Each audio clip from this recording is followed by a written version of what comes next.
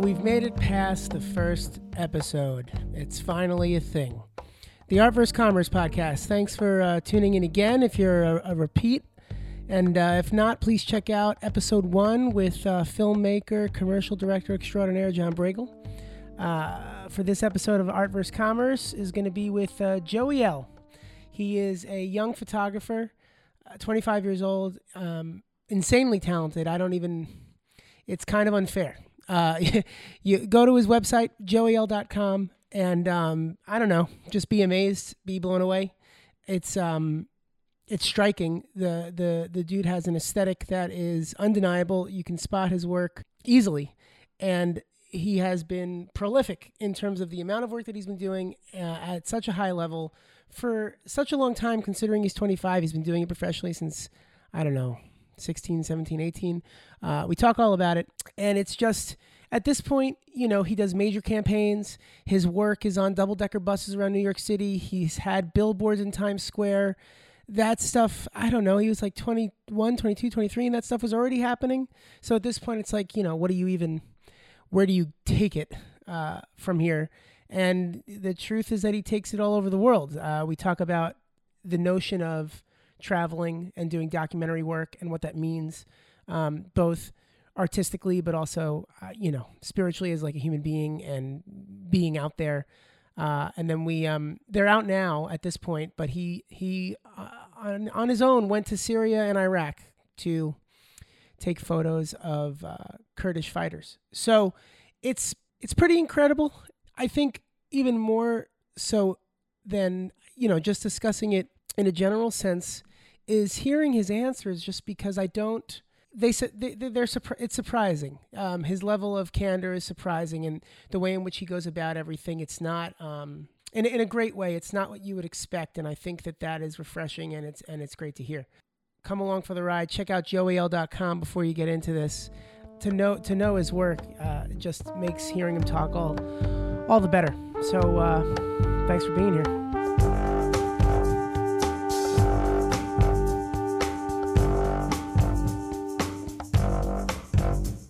So growing up, I had a lot of friends that were in hardcore bands and screamo bands and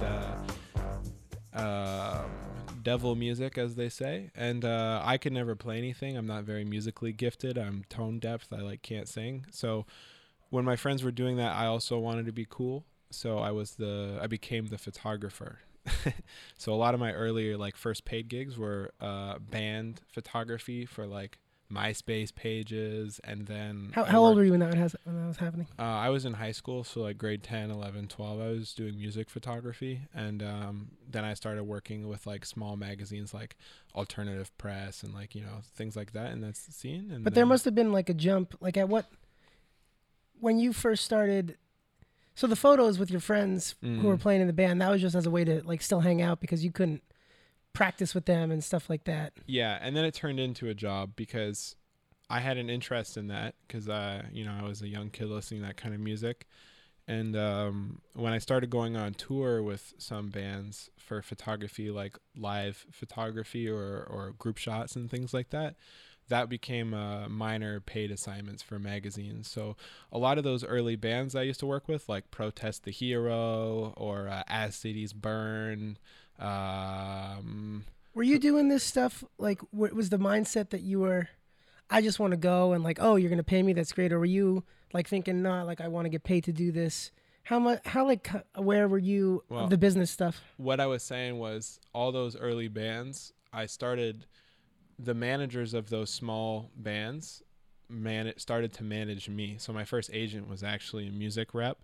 And then he found out really quickly that he could make more money utilizing my photography skills with these magazines than he could with some of the small bands that he had. So I would go on tour with the bands that they represented, hook up with another band, just go in their van for a tour, go with another band and do photo shoots all along the way, and then syndicate those to the magazine. So and this was in high school?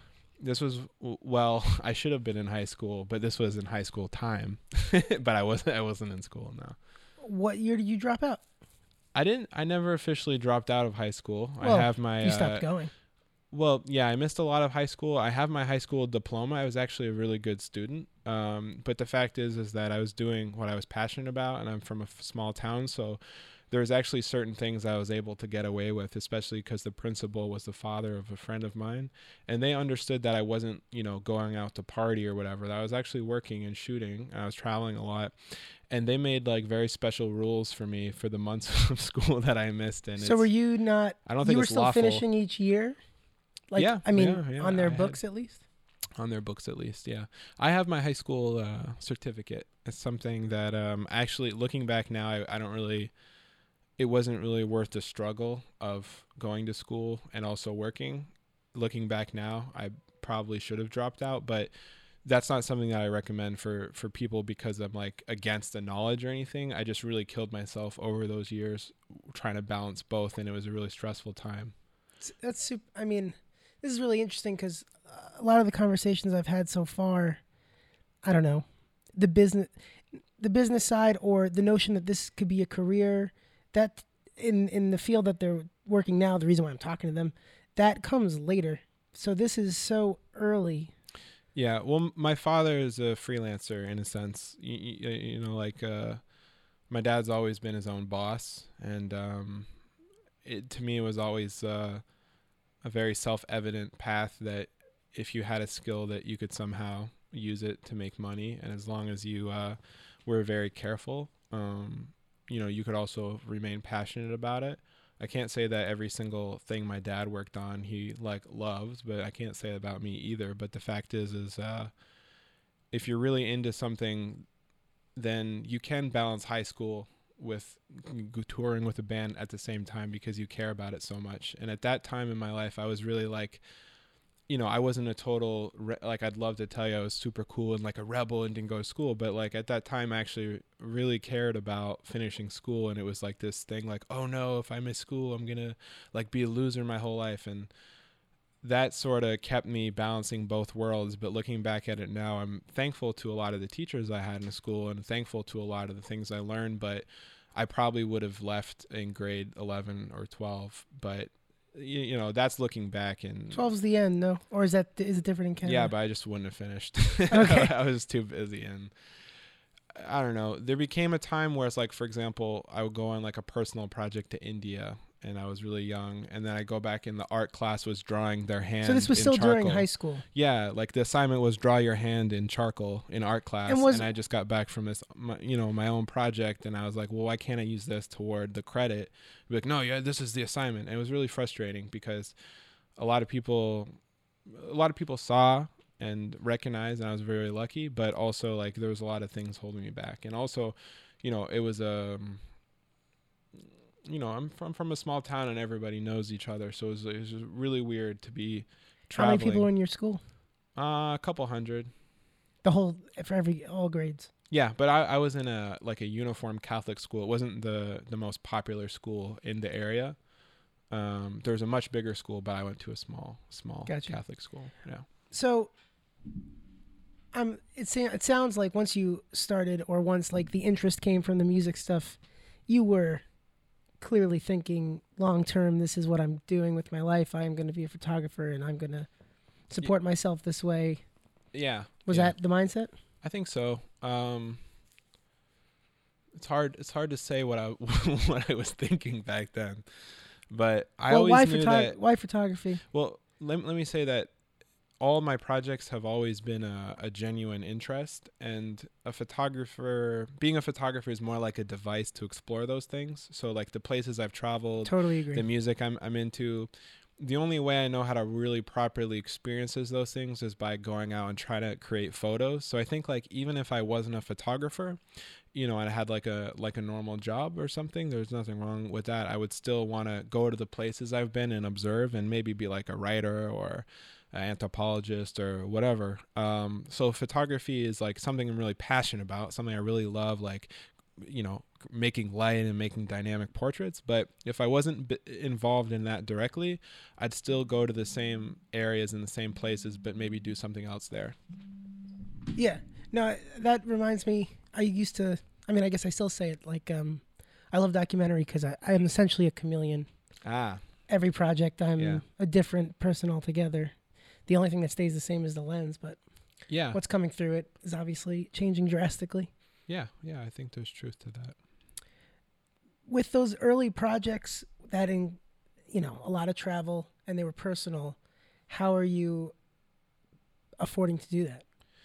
I fund all my projects through commission assignments. So actually, But even as a kid in high school, you were doing that? Yeah, I don't come from a rich family, and all those trips, a lot of people online and forums love to speculate that I have like rich parents or whatever. But honestly, all my gear, all my trips have always been self-financed, whether through photo shoots or selling tutorials online. So and I think that's important because I have a lot of friends that, a little more fortunate growing up and they were given everything. And it's better sometimes to work for things. And all those early trips, it's not like I was spending, thousands and thousands of dollars. I was slumming it.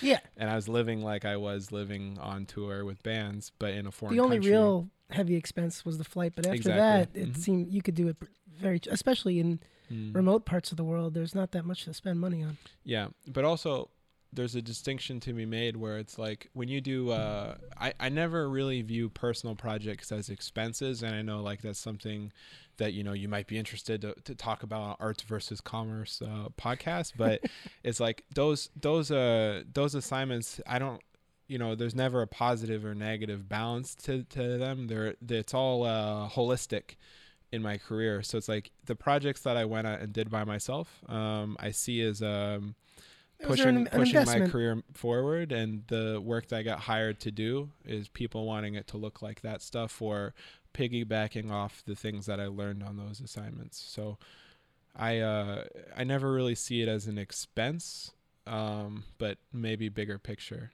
And mentally, I'm totally with you. That makes a lot of sense. It was more you like do all the same stuff. You get it. Yeah. Yeah, it was just the necessary. It's just an impressive thing for, I guess, someone in high school. One, to have the means on their own. Yeah. And then two, to have the mentality to see that benefit.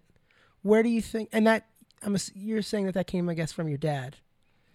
Yeah. Where was your ability? Because I don't know. You just made more money than you thought you would. You're 16, 17, and you're doing it with your buddies on the road. I don't know how many people then think, you know what, I'm going to drop all the money I just made on this trip to wherever. I guess I think, how do I put this? But like, I don't know. I grew up, like when you're 16, you don't really have many expenses anyway. Like I'm living at home. Very so true. Like what else am I going to spend money on? I don't care about anything else. So it's like, some of my friends maybe buy a car or buy clothes or whatever, but I'd rather go on a trip somewhere. I think that was important for me, and it still is to this day.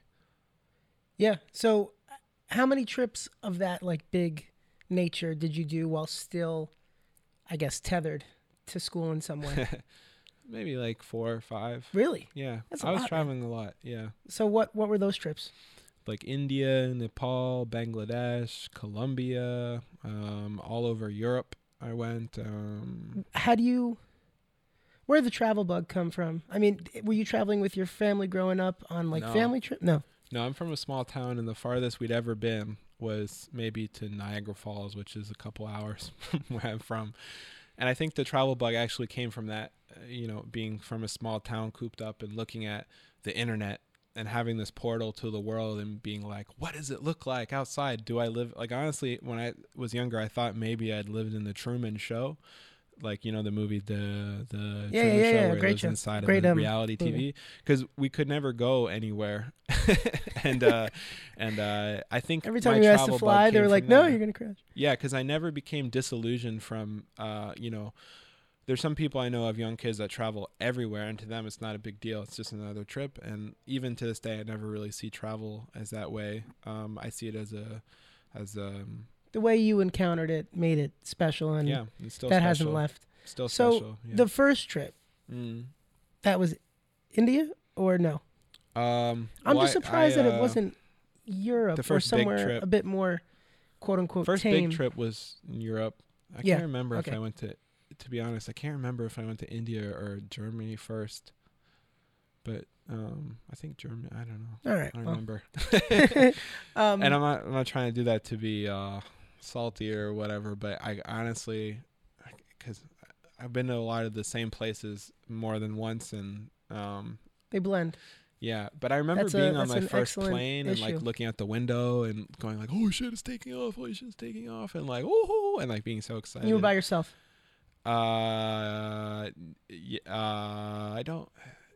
Okay. Were There's, you well, did there's you, two trips. who would you One I travel was with? by myself to India. The other time I was with my friend Peter going to Germany. Okay, I so still with a honestly friend. It can't wasn't like remember. ever with your parents or something. No. I was Okay. by myself. Yeah, I just can't remember if I went to India. I gotta look at that up in my. How big photo was your exif kit data. at that time? Like, were you Just were you a- walking around with like an external light or It was a something? Minolta Dimage. Minolta Dimage was Good. my first camera, and I took it with me on all those trips. And then later I got a 5D, Canon 5D. Yeah. So you finally finish school, or school ends one way or the other. There is what goes on in your mind? Like, is there any thought of what I'm going to do, how I'm going to, you've been at this point, you understand what it means to get paid for your pictures.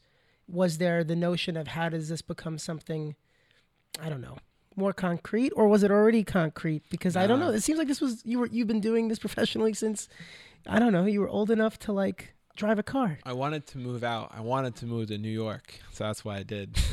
At what age? I was 19. Who'd you know here? Nobody. I had a photo rep that had an office in London that I was doing some work with, London, UK, and then an office here in New York. And I'd driven down for a few assignments with Forbes magazine. You were already dealing with you had already. What was?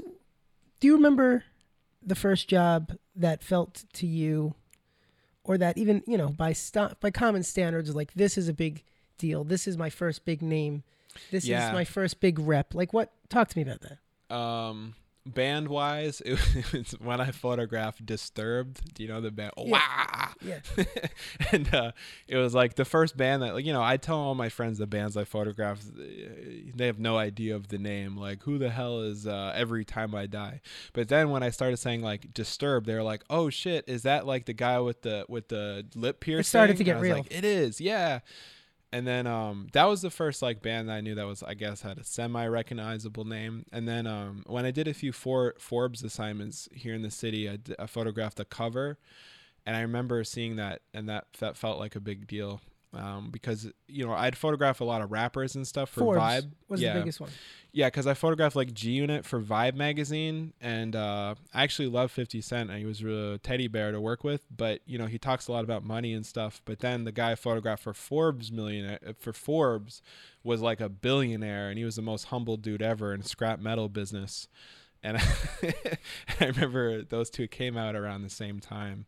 And that's what made me decide to come to New York, is like I wasn't getting enough assignments to make a living or anything, but I thought if I could get these like living in a small town in Canada, then if I was actually if made you're the in the jump center to of New York, media, things will happen. well, yeah, now is the time to do that. And once I got my work visa cleared, I just put my stuff in a truck and came down here.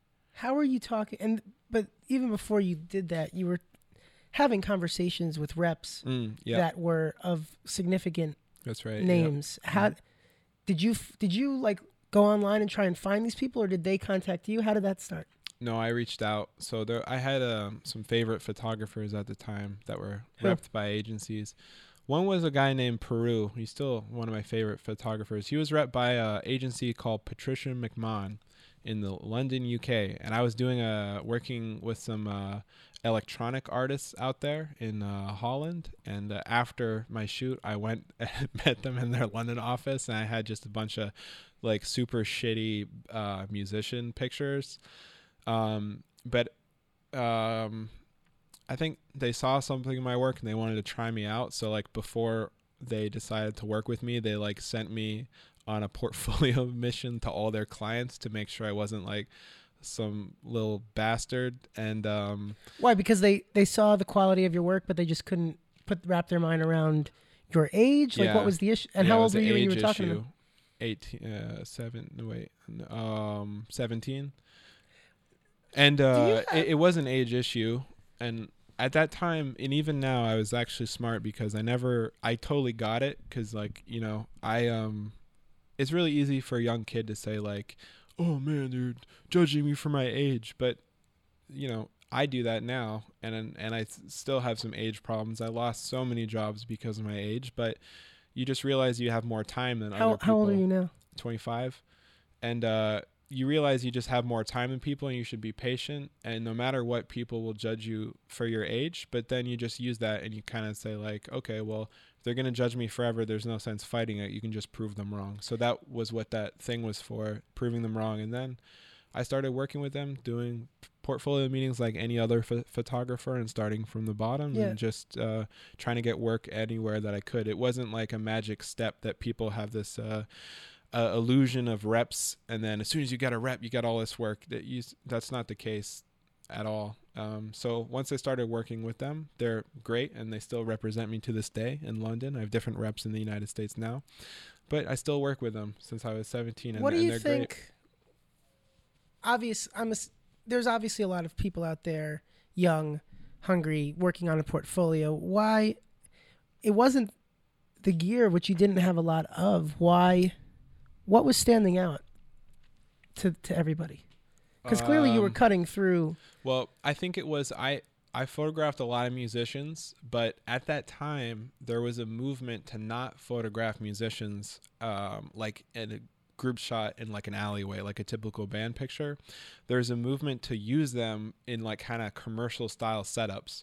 And a lot of that work, even if you didn't care about music, those portraits look like entertainment work, and they look like kind of like advertisements for TV shows. You were for this or against it? My portfolio looked like that. So even though they were unknown bands, it didn't matter because they were environmental portraits.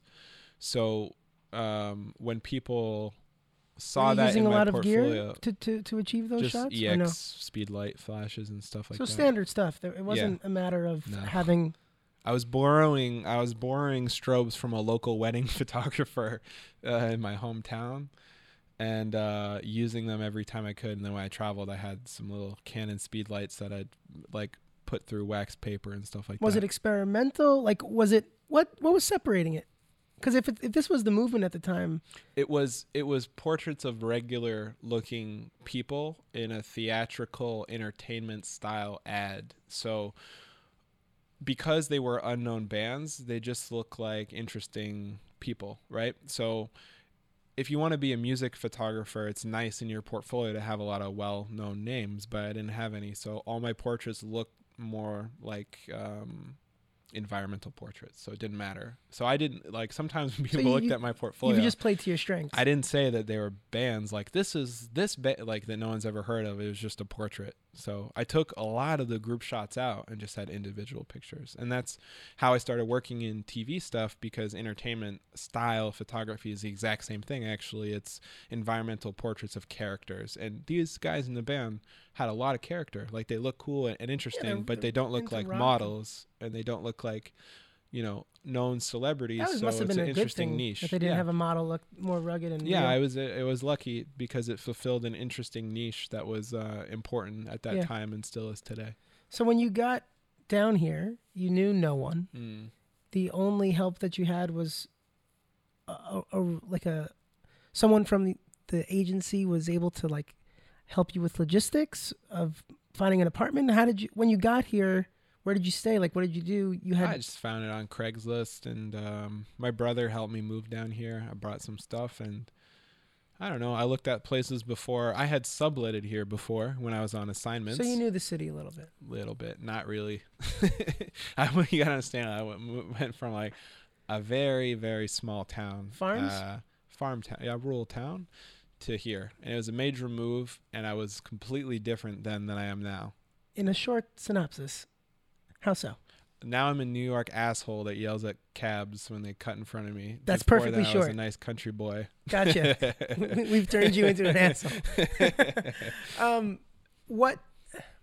How long do you think it took until you started to get into some sort of groove, and what was the signifier of getting into that New York groove? The New York groove. Well, I met a lot of very inspiring people here.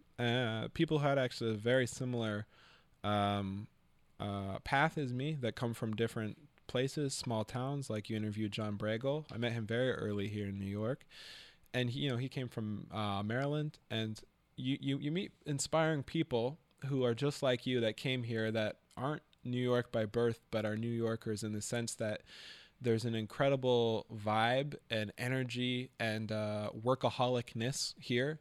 And I found people that were just like me. And we started working together, and I would see these people who were way more talented than I was in photography and filmmaking.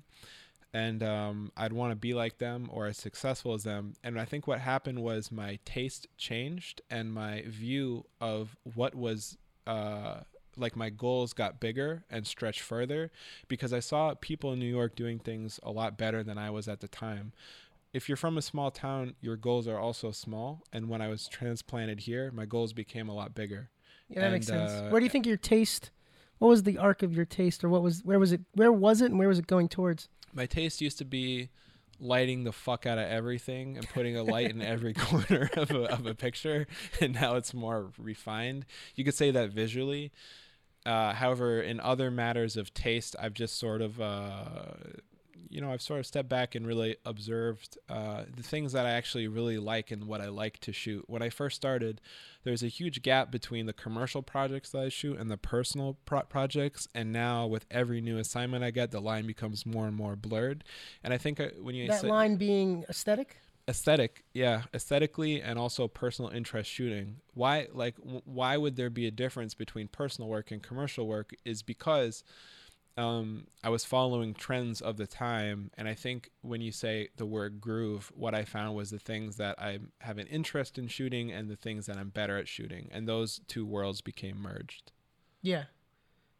That's great. That makes a lot of sense. But also it made sense probably business-wise to be following the trend in the beginning so that you can get seen, or that you can just so that people, he could do this. Maybe. I honestly don't you need a name first before you can start branching off, or no? No, I think it was a mistake, to be honest, because when I did portfolio meetings, for example, the pictures that really resonated with people were like my portraits from Africa or India, and it wasn't the other stuff. The other stuff was important in getting me to where I was, but what I've come to realize, even just over the last few years, is that try to apply those aesthetics and that mindset to commercial work. And that's the thing that people are responding to. So they want to adapt this to their brand or their product or whatever. And above all, people want to hire someone for their unique vision. And that's the thing that's going to make you stick out and see a photographer. So I think over the years of being in New York, I just found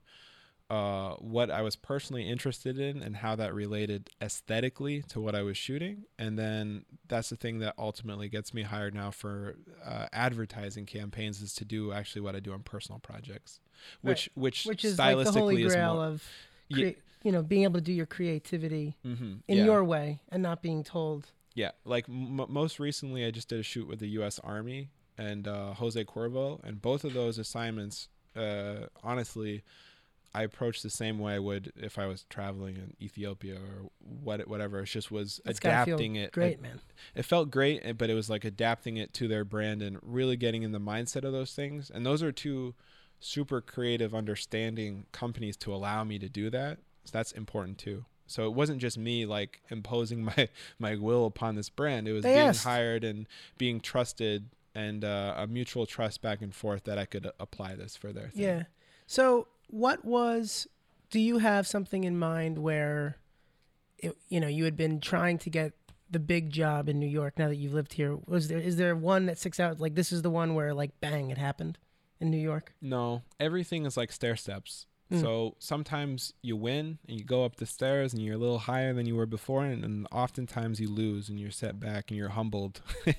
So there's a lot of things in my portfolio that are nice to stay in there that'll resonate for a while, but there's never, as a freelancer, there's never a safety zone. You just shoot bigger projects and you aim a little higher, and you say no to things that once you would have jumped at, but there's never like a thing that'll be in your portfolio forever that'll always get you hired. At least for me, I don't think there is. Was there ever a moment when you were here in the beginning that you were worried that it wasn't working out? Yeah, many times. And was there anything significant that's like, you know, where that worry went away for good, or not really? I think what happens is, as a freelancer, is you actually, those things never go away, but you get more used to them. So what happens is like you just when get used to your own insanity. That's good. Yeah, like what happens is if you're like me, you've never really had a regular job. You just like, those things happen and they're super scary because you're like, oh no, what's gonna happen? And then this is cyclical, where you're not busy for a long time, and then you get busy, and then you get not busy, and then it's not like it ever goes away. It's just, it's happened so many times before that you don't care. So you sleep at night, rest assured that one day soon, hopefully, someone will become knocking at the door. And also, you have to be smart with money and like save it and save up and like not spend money like a fool, but you should do things constructively with money, to spend money to make money. So you have to be careful. Was there a learning curve there for you? I mean, I'm assuming there must be. Feels like it happens with all of us in terms of learning how to deal with that money. Yeah, for sure. Because you've had reps from the very beginning, did that mean that you didn't really have to deal with negotiating, or no? That was still something that you had to build your chops up on? Or did they do that for you? No, it's weird, man, because like, yeah, reps are negotiators, and that's important because it's actually bad for the industry if young photographers try to quote on jobs that they don't know what they're worth, because you could devalue the industry that way. So by having reps early on, I never, had to degrade the industry and sort of say like, oh, only this much, because that's all I need to get by. I was lucky to have that mindset and those kind of people working on my behalf. But with that said, that's a photographer's fee, and there's also a lot of other expenses that go into photography, like production expenses and rental equipment. And I've always been very involved in those, and I think that helps me manage budgets a little bit more. And obviously, shooting personal projects, there's no rep that's going to help you manage production side of things. So you learn about money early on, and so I think it's a mixture of, seems like a crash course in economics, and it's kind of great that you had people that were showing you. Yeah, it's a mixture of trusting them and relying on their expertise and paying attention for later. When you were just starting out, but you had a good rep and you were doing big jobs, was there ever like a holy shit moment, I'm making a lot of money? Or did it seem normal, or how did you get acquainted to that? Yeah, I think what happens is you see it as like, wow, man, I could fly to a lot of places and do cool projects now. or I could disappear for a few months and do something interesting for a while, and no one ever has to hear from me, and I can cover all things back home when I go. Maybe you could look at it that way. Yeah. I mean, I think with the amount of personal projects, it's kind of clear that that's exactly how you were looking at it. How many personal projects of that big scale, traveling and stuff, you think you've done to date? Well, it's interesting because I've been to some of the same places 3 or 4 or 5 times. Let's count each one as another time. I don't know. Well, yeah, because 20? I don't know, maybe 30, something like that. Mm-hmm. 20, 30. Yeah, I'd say that's good. And but then a lot of the times too, I'm like there for a couple months and I like shoot and then like go back to a city and then go back again. So it's hard to say. And then, so, sometimes I'm sent places for an assignment and then I go somewhere else like close by. So I'd say maybe 20 or 30 different personal projects over the course of my time, but only if you count like the same groups and the same things as multiple. Right. But times. It just shows the I don't relative scale of how many times you've done something like that. Yeah. Anyone can go and say like, I'm going to go to every single country in the whole world, but it doesn't mean you see shit. I think it's important to revisit the same areas and go in depth more so than skirting across the entire globe, seeing some of my favorite seeing monuments or whatever experiences have been, because like going to a far-flung place is cool, But what's really cool is going back to the exact place and seeing seeing old people that you've met before. And yeah, and you always find out so much more things and more information that's there. You know, it's like, imagine coming to New York and having 3 days. You wouldn't see anything. You'd see like Times Square and be like, wow, New York is really crazy. And New Yorkers know that that's not New York at all. So it's the same thing. New York, village, and also there's something whatever. about going, when you go to one place that's very like a crazy far flung spot, one time, it's hard for it to not have dreamlike qualities. Yeah. But that the second time that you go back, there's something really grounding where it's like, oh, like that tree is still there, and it's not. It in a certain way, it takes away the specialness, the way that tree that you might have had lunch underneath, that it was a really special memory the first time, but now it's a tree.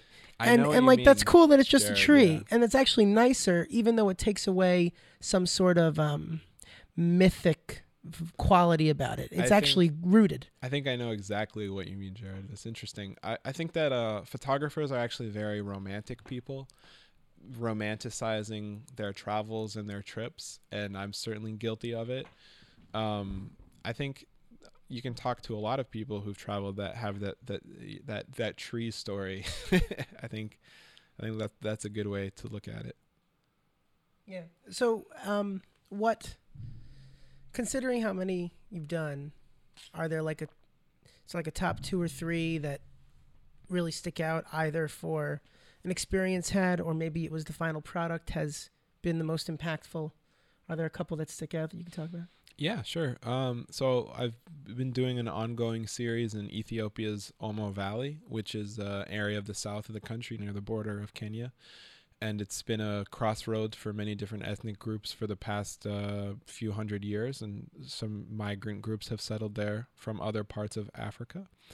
And what makes it visually stunning is you have one ethnic group and a community that speaks a language, has a religion of their own, and then you go next door and there's a completely other set of another tribe that's migrated there from somewhere else. And it's a culturally diverse area, but it's also a visual area because the tribes represent themselves visually. And I know that you know about this because you've seen similar groups in Kenya, right? In Tanzania, you've been? Kenya, yeah. And you know, that's a dream for a photographer. I started going there in 2008 in Ethiopia's Omo Valley. And it's an area that's inspired a lot of photographers, not just me. And it's stunning. And every time I go back there, that's exactly a place that's very hard to go initially, and to kind of get past the idea that, like, you know, you're not there just to skirt the surface, and to go remotely and trek and go in depth. And it's so difficult for photographers there that I think that that's one of the things that kind of attracts me to it. Yeah, and I think that especially they also look fierce and difficult, but once you get to know them, I mean, they're anything but it's something that visually you can kind of almost juxtapose the experience that you're having with the way that they look. Well, they're tribal groups, so what that means is that they fear outsiders, and that's understandable considering Ethiopia was the only African country that was never successfully colonized. The Italians were defeated there. So there's a weird feeling about outsiders. It's not to say that Ethiopians aren't warm people. Of course they are.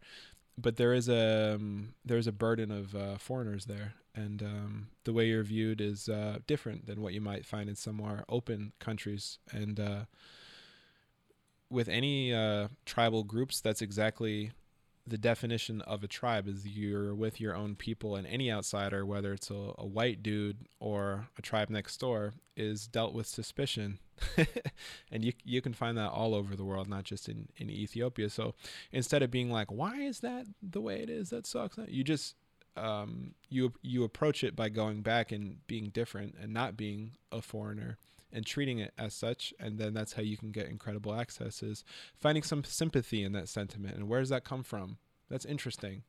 I'd rather be dealt with that in real life than a fake enthusiasm. Yeah. Right? So no, absolutely. It's better that way. It's funny, but I don't know. There are some times where I make this weird connection. It's like, I don't know. I like talking to young kids, not like infants, but like toddlers who can have a conversation. I enjoy talking to them like an adult. And I'm not making some sort of terrible connection that toddlers are tribal people, but that's not my intention. But No, like the no, notion I of get that. there's, because I could even see it too. Sometimes I'm on a project and someone on the team might be speaking to a tribe, almost like the notion that you have to speak louder because like you start screaming, do you understanding? And it's Yeah. like there's something really, the skeleton key is to just anticipate exactly what you want out of yourself, out of them. Where do you take the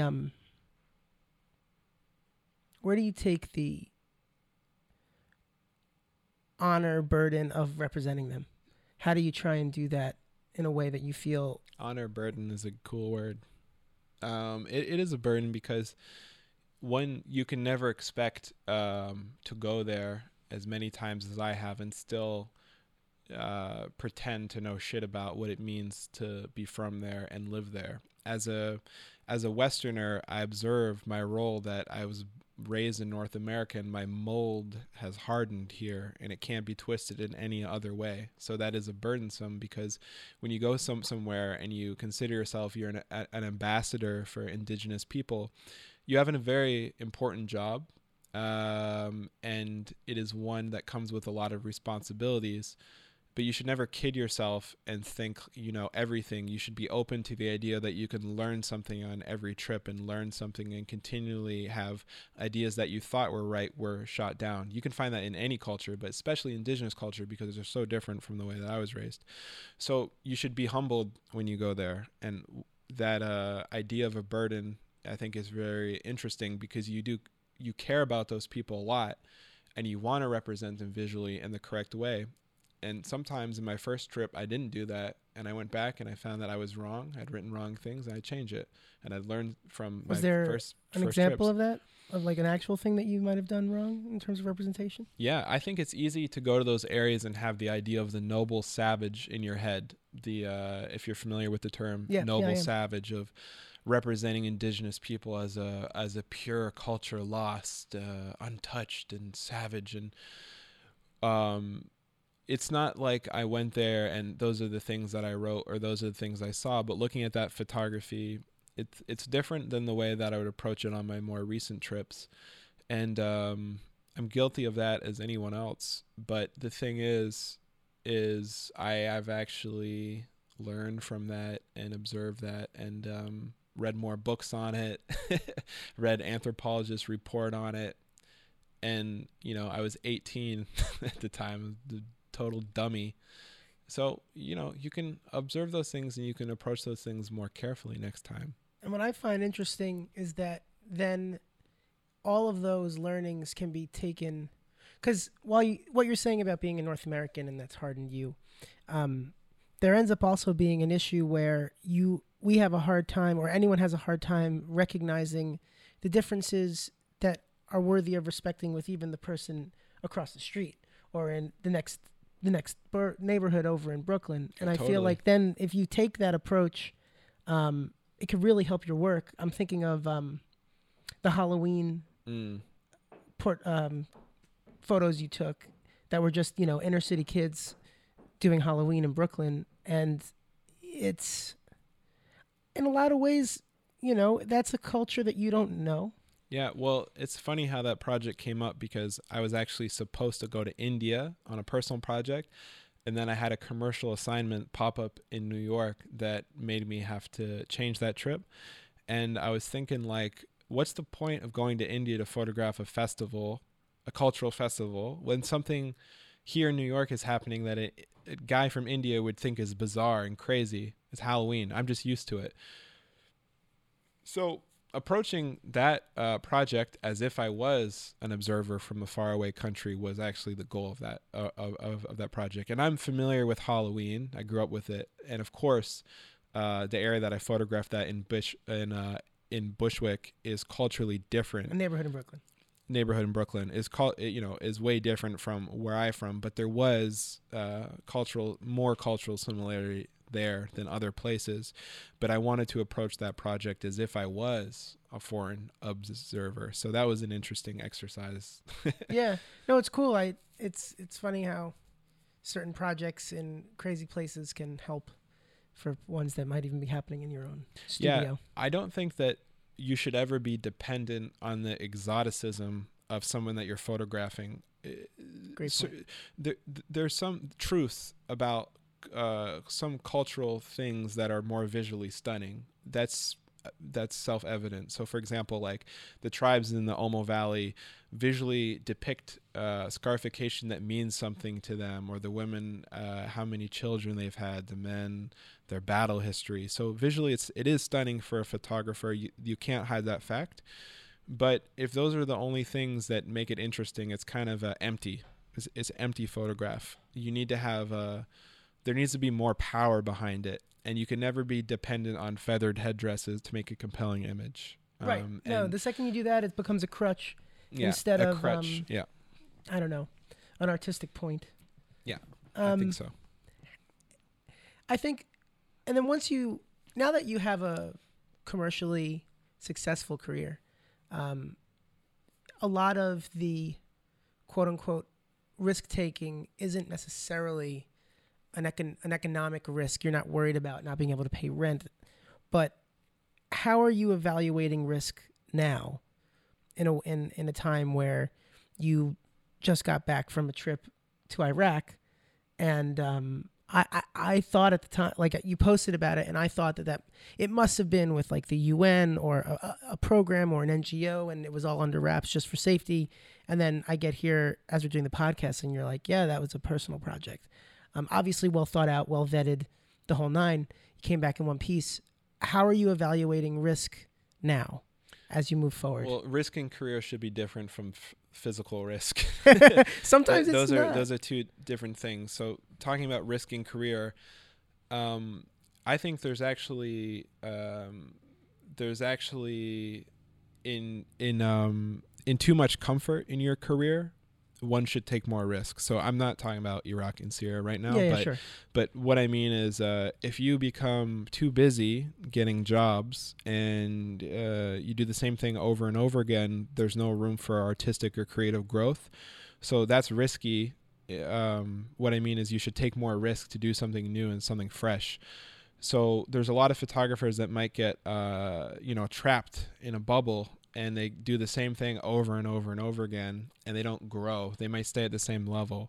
So if you ever get to that spot in your career and you're fortunate enough to get there and be getting work all the time, maybe one should take risks to try something new and to explore, to even push things further. Because to me, I fear being in the same...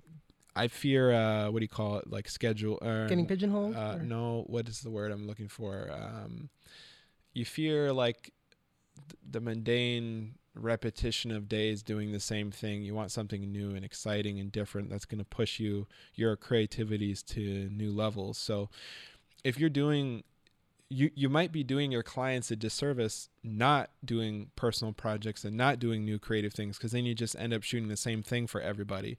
And if personal projects are an outlet for creative growth, then that's helping everybody, because you can go and see new things in your personal work and then learn some new things to apply to projects. So freelancer, their life should never be in the same place. And it's okay to have some things locked down. It's okay to have some normalcy. But for me, those are things that make me uncomfortable. So I like to try new things and push things further. Do you have an example of when you realized at a certain point that you were doing the same thing aesthetically? If so, what was that? And then what did you do to kind of break that mold? Yeah, I think the advertising work I've been doing recently, kind of back what I was saying with personal projects, is applying that to advertising, because after a while, I'd just be like backlighting things the same way and doing the same like soft feather light on literally everything. And to untrained eye, it might look different because there's different subjects in front of the camera, but I'm like, oh no, this is like the same lighting setup, or it's the same thing. Oh no, what am I doing? And someone's going to notice that it's literally the same light setup. So, there's not one example in specific, but there's a lot of examples. So. No, I think that covered it. And how did you broke that in semi-technical terms, just from like changing your backlight and changing your Yeah, fill light and, aesthetically, like, sure. Like aesthetically, things you just were purposefully making it different from before. Yeah, for that- yeah. Trying new just things trying to that get you away from it. learned. Yeah, I think it's important. So that was all great in terms of career risk and needing to take those leaps. And I guess you're saying that the passion projects are an opportunity for practice and like Yeah. proof of concept. I think so, yeah. And then there's actual risk. And I mean, I guess it's we could joke about the topic, but I think especially there are a lot of people that I think want to travel and want to put themselves in positions to get photos that other people aren't willing to put themselves in. And, obviously that doesn't always just mean a war zone. It could be hiking up a dangerous mountain or going deep into some sort of jungle. It doesn't have to be the more self-evident you're now in Iraq. But how are you justifying the risk for yourself, and like how do you prep to make sure that it is the most safe it can be? So the thing about that trip to Iraq and Syria, the Kurdistan region of Iraq and Syria, I should say, is that I don't really have an interest in other war zones. I have no interest in going out and being a crazy next You're not a war war junkie. photographer. No, I'm not a war junkie.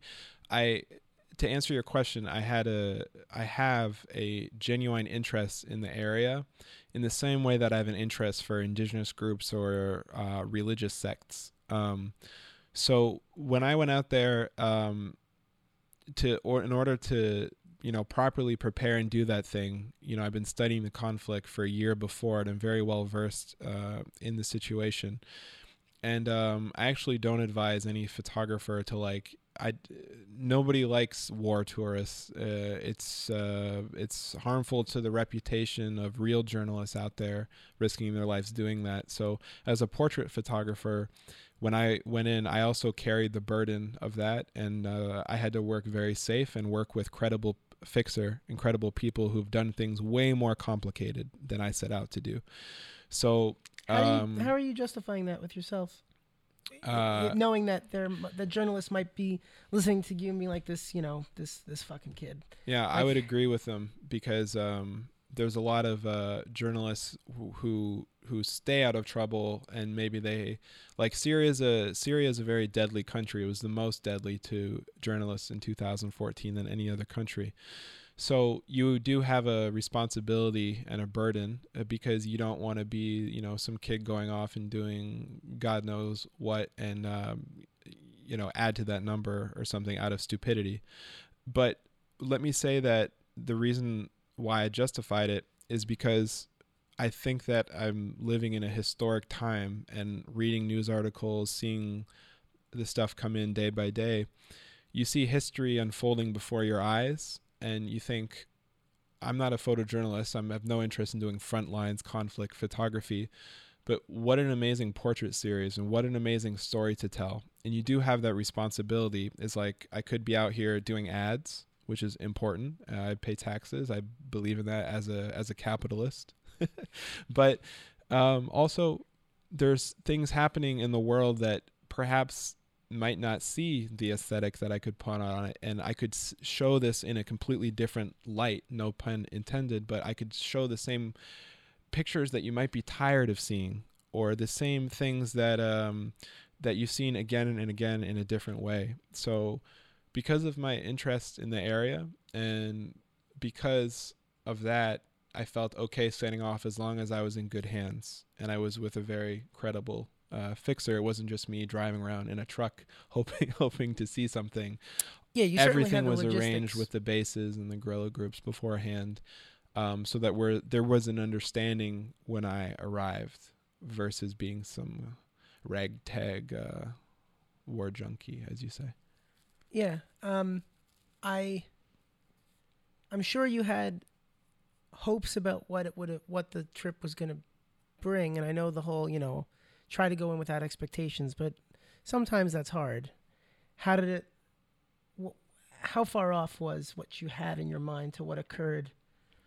Well, I was out there doing a project on the guerrilla fighters of Kurdistan. So there's two groups, PKK, Kurdistan Workers Party, and YPG, People's Protection Forces, People's Protection Units. And those were two groups that interested me.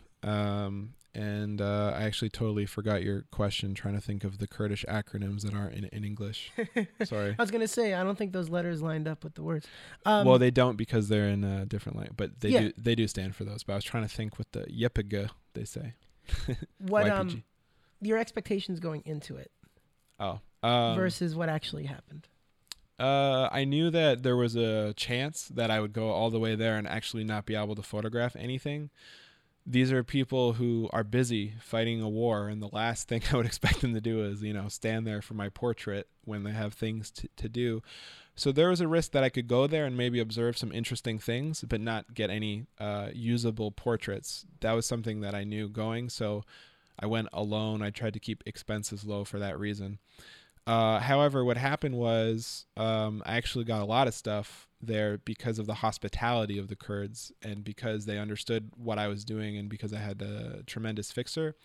So I have a lot of stuff, but it sort of tickled my interest, if you will, and now I sort of want to go back and do more and more stuff there while operating at the same level of safety. But we could consider that almost like a research trip, so that if I did go back to photograph more, I would know the areas that are easier and safer and logistically easier to actually shoot in. And so with what you shot now, what are you hoping to do with it? Well, here's the interesting thing as well, is it's a personal project. As you mentioned, nobody sent me there. So what that means is I have free reign to do what I like with it as an independent. So it could be an exhibition, gallery exhibition. I could syndicate it to a publication to get the most eyeballs. I'm interested in a publication that would properly tell the story and properly display the photographs with integrity. There's a lot of great journalists working for quicker publications that, they're interested in stories that of have the moment. Yeah, of the moment that already happened while I was there, that I saw but I didn't report on.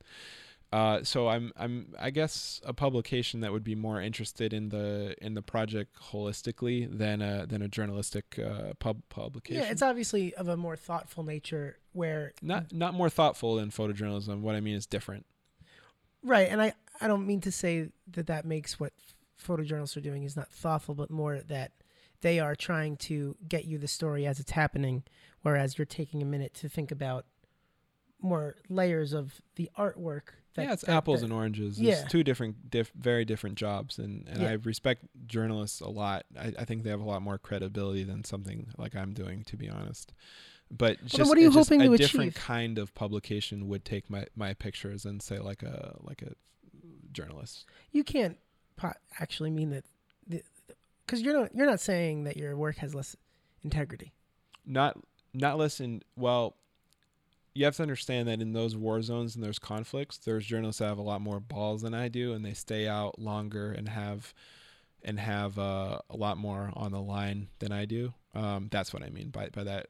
In terms of integrity of the images themselves, I'm not trying to be falsely humble. I do think what I got there is pretty amazing, but that's also dependent on the subjects and the situation in which they're taking. Yeah. And what are you hoping to get across? It's an independent project, and what I hope to show is actually the reality of the guerrillas of Kurdistan, which is much different. These are people who are designated as a terrorist organization because of a problematic history with Turkey, and that's important to recognize. But also that these are university students and farmers who've taken up arms to defend themselves. And what you might find talking with them and being with them firsthand is maybe a little different than what some media suggests, and as well as a lot of the villages and towns that are being liberated from the Islamic State are actually liberated by these sort of, by these guerrilla forces and with very light arms, not huge armies that are funded by governments, but by people with a fighting spirit, that's unwavering and a dedication to the people. And it would be nice to see that recognized while still understanding a problematic history. I'm not going to deny that. So it's an interesting conflict because you have so many different groups and you have so many different motivations and so many moving parts. And to humanize one of them and to give a face to it is different than hearing a statistic on paper. You can hear 200,000 Yazidi refugees are displaced. You can hear 5,000 blah, blah, blah. But when you see like a portrait series, it actually might give you a different idea of what that war means in that specific area. Yeah. No, I totally. You show me a few photos and they're great, and I'm really looking forward to the reception that they get.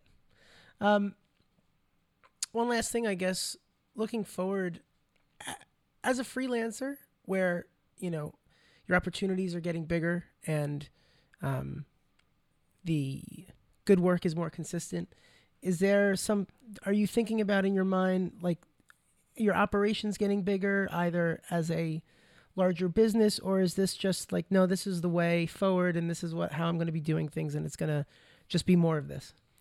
Yeah, I never think you want to grow beyond your capacity. I think that's a mistake that a lot of photographers make, is that they think that they get a few big jobs one year so they can expand their business, and then they find the next year like they can't afford all this stuff. So, I'm really fortunate now. I have a studio working space. I have a great assistant help, Caleb. But I've no real plans to grow beyond that, like sort of functional work capacity, but I do have plans to grow in what I choose to photograph and the subject matters that I choose to work with.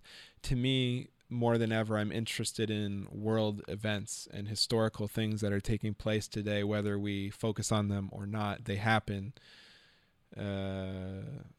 History is always happening every single day.